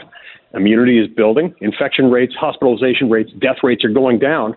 We're spending $2 trillion extra in the name of COVID, but very little of that actually goes to COVID. In fact, less than 1% of that bill crazy. Goes to vaccine production and distribution.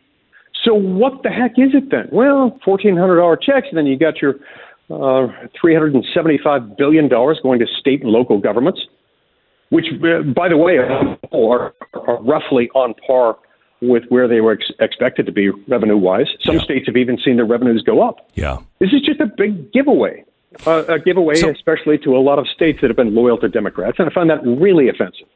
So, Mike, what do you need from the people? Because I think people want to do something. They just don't believe that anything will change. And then also people feel very alone right now. What can the people do? All right. What the people can do, anyone within the sound of my voice who happens to agree that we've got a problem with Washington, this stuff is just gross, just focus. Anytime you get a chance to talk to a member of Congress or somebody running for any federal office, talk to them about the fact that you'd love to see the federal government just do the things the federal government is supposed to do. That means borders, immigration laws, weights and measures, trademarks, copyrights and patents, national defense, declaring war, granting letters of marque and reprisal, bankruptcy laws, regulating international and interstate trade. That's about it. Focus on that stuff. Focus on Article 1, Section 8. Leave everything else to the states. It's already the law. It's already the Constitution. It's already the case that every member of Congress and every president has taken an oath to affirm that same principle. We got down this rabbit hole because starting about 85 years ago, Senates, Houses of Representatives, and White Houses of every conceivable partisan combination have been engaging in this legislative orgy that assumes that everything is appropriately federal. And they're spending more and more and more money doing a lot of times stuff that really isn't any of our business. Spend most of that at the state and local level. Send most of this federal authority back to the states where it belongs. That's where I think the message needs to be. Mike Lee, thank you so much. I appreciate you standing. I can't imagine how frustrated you are to be working in that, but I'm glad you're there. Thank you so much, Mike. Hey, thanks so much, Glenn. It's not that bad if you don't think about it. You just keep plugging along. I know that. Thank you so much. That's why I wish I weren't a recovering alcoholic, because just alcoholism would do a lot of wonderful things for me right now. Let me tell you about timeshare termination team. You can tell timeshare owners when you see them, because you usually see them at the bar and they're on like their 8th drink. And, they'll talk. Believe me, brother. And another thing, you want irony? I'll give you irony. I bought that stupid timeshare so I could go on vacation. And here's the ironic thing. You want irony? I bought a timeshare to take a vacation.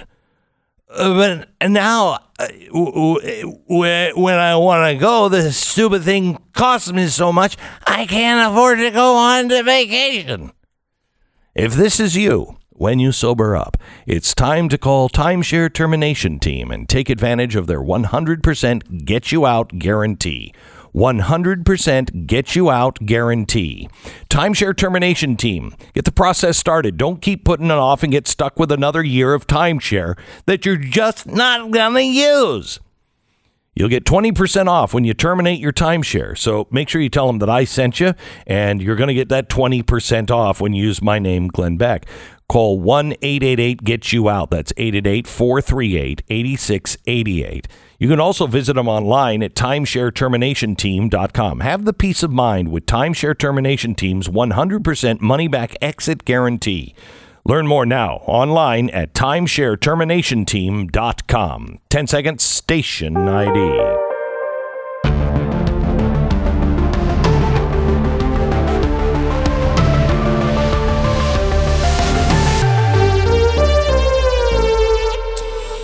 So, have you seen the price of gas lately?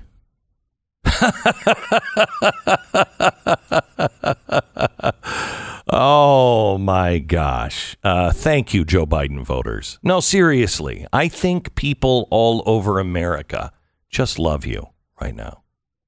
Oh, and it's going up more and more. The oil prices are up yet again today. And this will be something. Do you remember the days where that was a big news story when George Bush was president? Oh, yeah. And then Obama was president, and it still went up, and no one cared. Nobody talked about that. No. So I assume that we're going to get that treatment again here, where gas prices will go up, and it just won't be that big of an issue. Because look, the climate is an existential threat. Listen, we got to do the things. Getting to work isn't one. Yeah, we got to do the things that we have to do. You know the thing. You know, as Joe Biden famously said, you know the thing. Right, the thing. Mm-hmm. Pledge allegiance to the the thing. And he's got that guy in that thing across the river that does the military stuff. Yeah, that guy, the general. I call him general, but I don't know. He's kind of a general. He's actually, the word you're looking for is Secretary of Defense. And the thing that he runs is the Pentagon. That's just, I just want to... He's the guy he's the animated general that sells the insurance, right? It's that guy. It's the general. No, not the general. Not that. Okay. You can call him a general, but he's actually not a general. The general he was talking about was actually a general, but now is a secretary. How did a four-star general become a lowly secretary? Typing and stuff like that. Don't we have other people to do stuff like that for those generals? Imagine how much easier. Every once in a while I fantasize about this. Just think about how much easier it would be to just be a liberal. Oh my gosh. I mean, listen, so great. They have a president who can't talk. And they're just like, well, we just won't ever put him in front of the people, and no one will say anything for 6 months. It'd be so great. Wait, what? But that's an option? You wouldn't really know what you believe. I mean, here's the good side. While we're all in the gulag, we'll know exactly what we believe. Yeah, that's wow. It sounds wonderful. Yeah. That's really what you're going to care about when you're in the gulag. Because we're questioned all the time. Because we have to defend ourselves now, literally all the time. We know what we believe in. We know why we believe in it. It humbles you. It does. Look at the arrogance of the left. It's just we know. We know we're right. We know what's best. We know what's wrong with those people. We're the only ones that can fix it. I don't feel that way about anything. I don't. The only thing I'm certain of is that I'm not certain of anything anymore. And I do my best, but I'm open to other ideas. People don't understand this. It's like Stu said, I'd love to be a liberal. I'd love to be in the popular group. Love it. Love to be able to have just a gateway to wild success. You don't have to be good at things. Like, Barack Obama, he's getting like multi-million-dollar contracts with Netflix for no reason at all. Yeah. This seems to happen to these guys constantly. And I meet with Netflix, and they love what I have to say, and then they have to run it by, the powers that be, and it just never seems to happen. Darn it. I was shocked. This is the Glenn Beck Program. If you're living in pain, especially if you're living with constant and severe pain, like I have this pain in and it's... I tried to have it removed. I think Friday. They're having still removed. It sucks. And it sucks the life right out of you when you're in constant pain. Get out of pain. Try Relief Factor. I know you've tried a million things, but could I just ask you just to try this? Relief Factor has worked for me in a huge way. I still take it every day. I just took it a couple of hours ago. I take it every day. Why would I do that if it wasn't working? I could read the commercial and tell you I believe in it, but I take it every single day. I believe in it because it's worked for me. And 70% of the people who try Relief Factor go on to order more because it works for them. Relief Factor. Go to relieffactor.com or call 800-500-8384. Relieffactor.com, 800-500-8384. Please, I invite you to do it now. And go to blazetv.com/Glenn. Promo code is Glenn. You'll save $10 on your subscription to Blaze TV. Tonight, back-to-back, Stu Does America and Glenn TV. Yeah.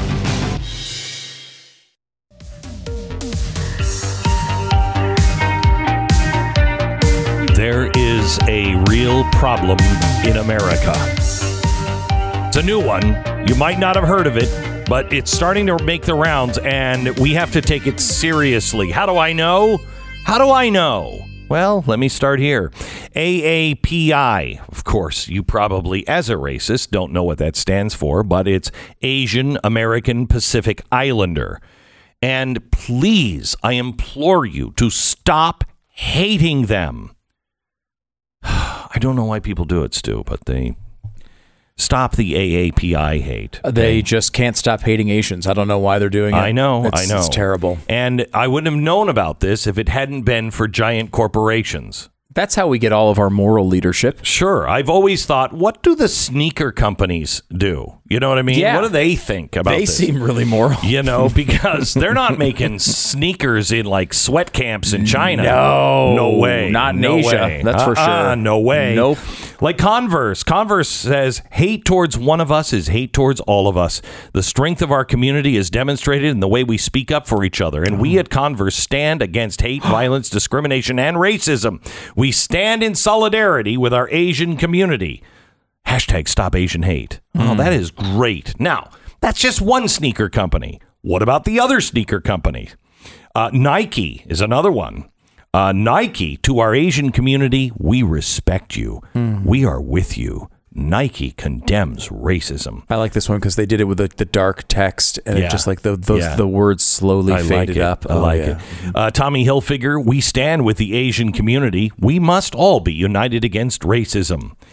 I don't even know this company. Complex?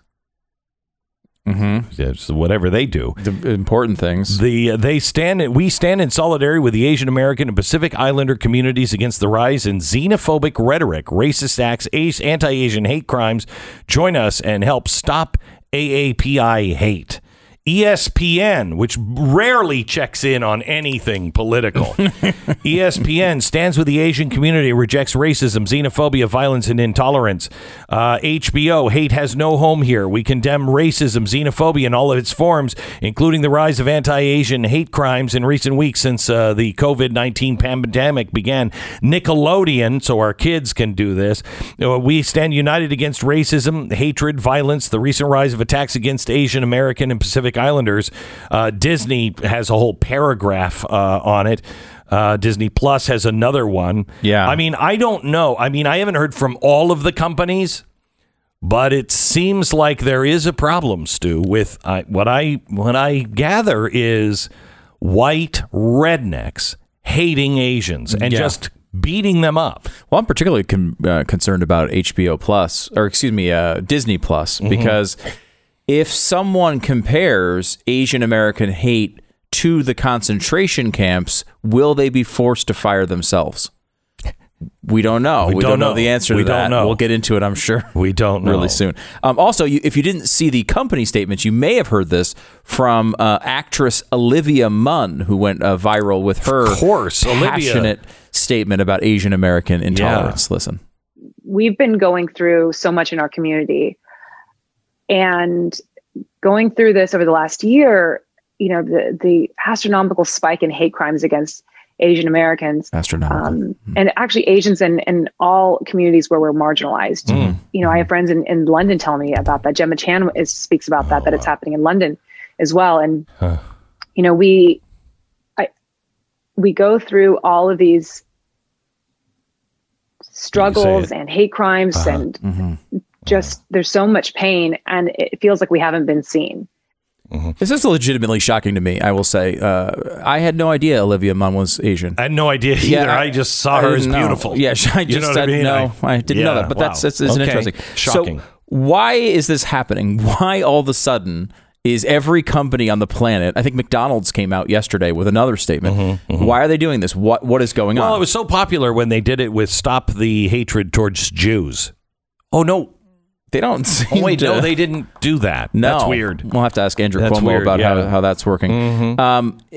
So mainly the information comes from Russell Zhang. He is the chair of the Asian American Studies Department at San Francisco State University. He created a tool which basically allows people to message the organization and tell them about the hate crime they were a victim of. So if you're walking down the street, someone spits on you, someone says an anti-Asian slur, beats you up because you're Asian, you go to the website and you report it to Stop AAPI Hate. And then the media basically parrots whatever. So let's say you were walking in an alley in Chicago and you were just going to the store. You had gotten home and you were alone, and there was one place in the alley where the camera wasn't pointed to. Oh, no. And you were jumped by a bunch of guys who the cameras never picked up. Sure. And they put a noose around your neck.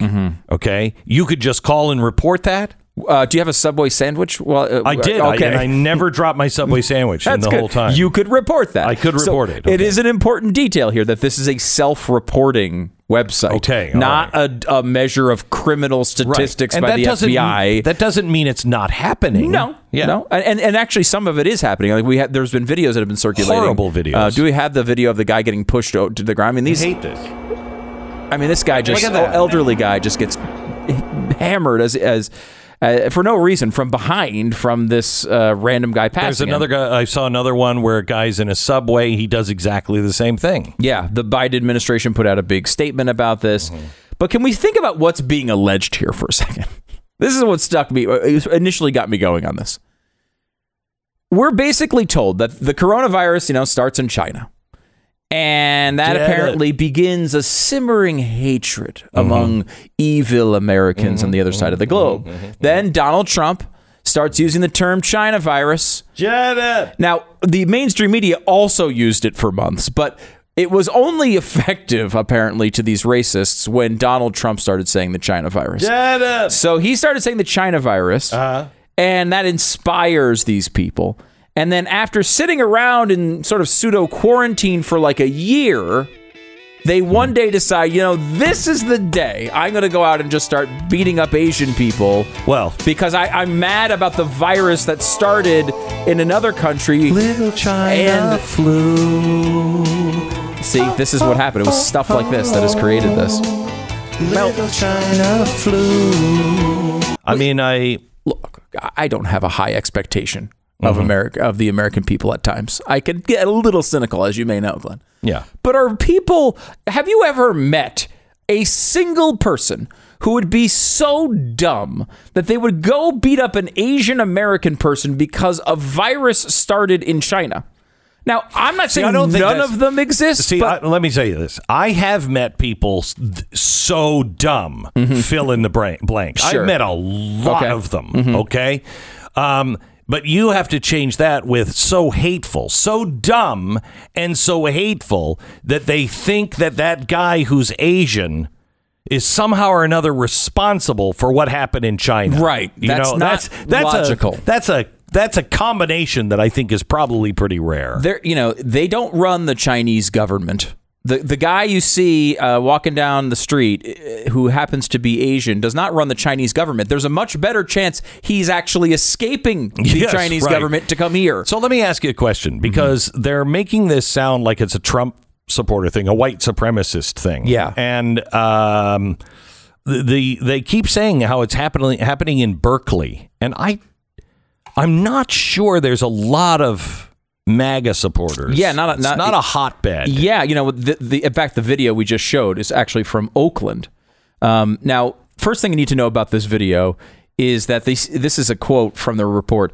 The suspect in the Oakland assault, Yahya Muslim. His name is Yahya Muslim. Okay. He was charged with 3 counts of assault, including great bodily injury and committing a crime against an elderly person. I mean, nothing screams... So wait, that's not the guy who was down on the ground. No, the guy who pushed him and charged with the crime was named Yahya Muslim, and there's nothing that screams white supremacist more than a guy named Yahya Muslim. Yeah. I will say, can we please stop blaming the Muslims for everything? The whole Muslim family, Yahya, Jermaine, Tito. All of them. None of the Muslims did this. Stop it. So, you're in there. This is in Oakland, okay? Now, Donald Trump... It got a lot of people to vote for him. Can I go but with not in Oakland. Can we blame Pippa Muslim? We can bet Pippa Muslim. Okay. She's probably guilty. That's okay. All right. So Trump lost in Oakland 82-16. Right. This is not a hot spot of Donald Trump voters. Well, that's because they were all... he had... The real number was 156 to 86. Oh, really? And they were all stolen. Ah, okay. Because there's a lot of conservatives there in Oakland. Tons of conservatives in Oakland. A lot of them. Some of these reports on Asian American violence have talked about a 9-fold increase in the anti-Asian hate in New York City. Yes, you've seen that. Mm-hmm. So, again, New York City, not exactly a MAGA hotspot. He lost by more than 50 points in New York City. Okay. But the 9-fold increase appears to be true. However, the raw numbers are, it went from 3 incidents in 2019 to 28 incidents in 2020. That's 28 too many. It's 28 too many. 100% correct. And it is an increase, and it's notable. However, it's 28 incidents in a city of 10 million people. So is that just Manhattan? That's no, it's New York City proper, I believe. So it's like 8.4 million, I believe, is the population. Because the metro is even bigger than that. Yeah, it's like 17 million, something like that. In the first 2 months of 2021, there were precisely 0 incidents of this. So is this an increasing? Well, what about other cities? Trend? Right. This is the thing. There was 18 incidents in Oakland, but the law enforcement there says there's no evidence whatsoever that any of them were racially motivated in any way. In San Francisco, there were 6 hate crimes against Asians in 2019 and 9 in 2020. Slight increase, but I don't know that this is an epidemic level. In Washington, D.C., the opposite happened. There were 6 incidents in 2019 and 1 in 2020. There's a lot of issues here. And a lot of it goes back to this self-reporting data. This is from NBC News. Some outlets have also reported almost 3,000 hate crimes during the pandemic. The reporting forum Stop AAPI Hate, which is at the center of almost all of this. They collected 2,800 reports of hate incidents nationwide over 5 months last year. But the incidents weren't necessarily hate crimes. They included less severe yet insidious forms of discrimination, including shunning, verbal harassment, and name-calling. Now, I am 100% anti-shunning, Glenn. You should not shun Asians in any way. Well, no shunning. If they're conservatives, they should be shunned and canceled. Okay, yes. Asian conservatives should be wildly shunned. If shunned. they're Uyghurs, we should shun them. Shun away. Shun them, yeah. Double shun if you need to. Right. But not Democratic Asians. Never shun them. Okay, so we agree that Asian Americans shouldn't be shunned. Yeah. Right. Yes. We got that. Yes. Yeah. This is just not just conservatives, by the way. New York Times also went into this. They say that the Stop AAPI hate, which started after the coronavirus began, is saying there's an increase, but they can't compare it to the previous year because the organization didn't exist. So they went from 0 to 2,800 incidents because there was zero. Right. Because there was zero. The organization didn't exist. Also, there's a lot of people, and we noticed it with the Yahya Muslim family, that happen to be African Americans. The New York Times even asks this: how does this explain attacks by black people? Were they also acting as Mr. Trump's white supremacist henchmen? Do we really believe that there is some coordinated plan by black people to brutalize Asian Americans? This is not me asking this. This is in the New York Times. So the bottom line is this is a self-reporting situation. And it seems to be, we're not going to hear about this when the FBI release the actual crime statistics in 18 months and we show basically a flat line. That's not going to be a story. It's going to be a story until then, but you should at least know the truth. Well, you shouldn't shun anyone. No shun. You shouldn't be shunning anyone for really any reason other than, racism is so, it bothers me. It really bothers me because it's so lazy. Get to know somebody and then hate them. Just don't hate them based on their skin color. That's just lazy. All right, Michael Burry. You know the name. I know Stu is a big fan of the movie The Big Short. If you haven't seen it, you should. It's about how the largest U.S. financial institutions have been, still are screwing the average retail American investor. Kind of like GameStop. You notice that? Wow. As soon as you started getting ahead, the system came down on you and allows them to get away with whatever they're doing. They're taking enormous risks with your money. You're busy buying GameStop stock and whatnot, and then getting shut down if it works out. Dr. Burry hasn't gone away. He's now talking about a real Weimar Republic-style hyperinflation of the U.S. currency system based on the gazillions of dollars that we are printing. I'd love to get him on the show. We should get him on. Bottom line, it's time to hedge against all that inflation. The dollar will become worthless at some point. And I just don't know. I don't know the time. I just know it's going to happen.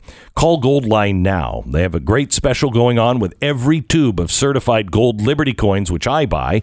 You'll get 5 brilliant uncirculated Kennedy silver $half at no additional cost. And I buy those too, and I didn't get that deal. You should get those. You do this deal now. These are the same coins that I buy for their authentication.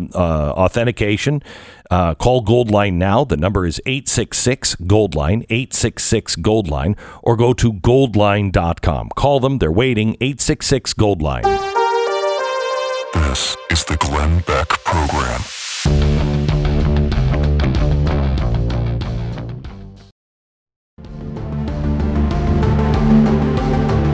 This is the Glenn Beck Program. It's really important that you join me tonight at 9 o'clock on Blaze TV.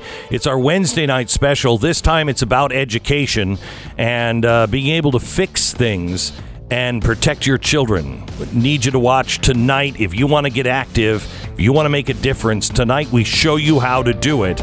Tonight, Blaze TV and blazetv.com/Beck. This is the Glenn Beck Program.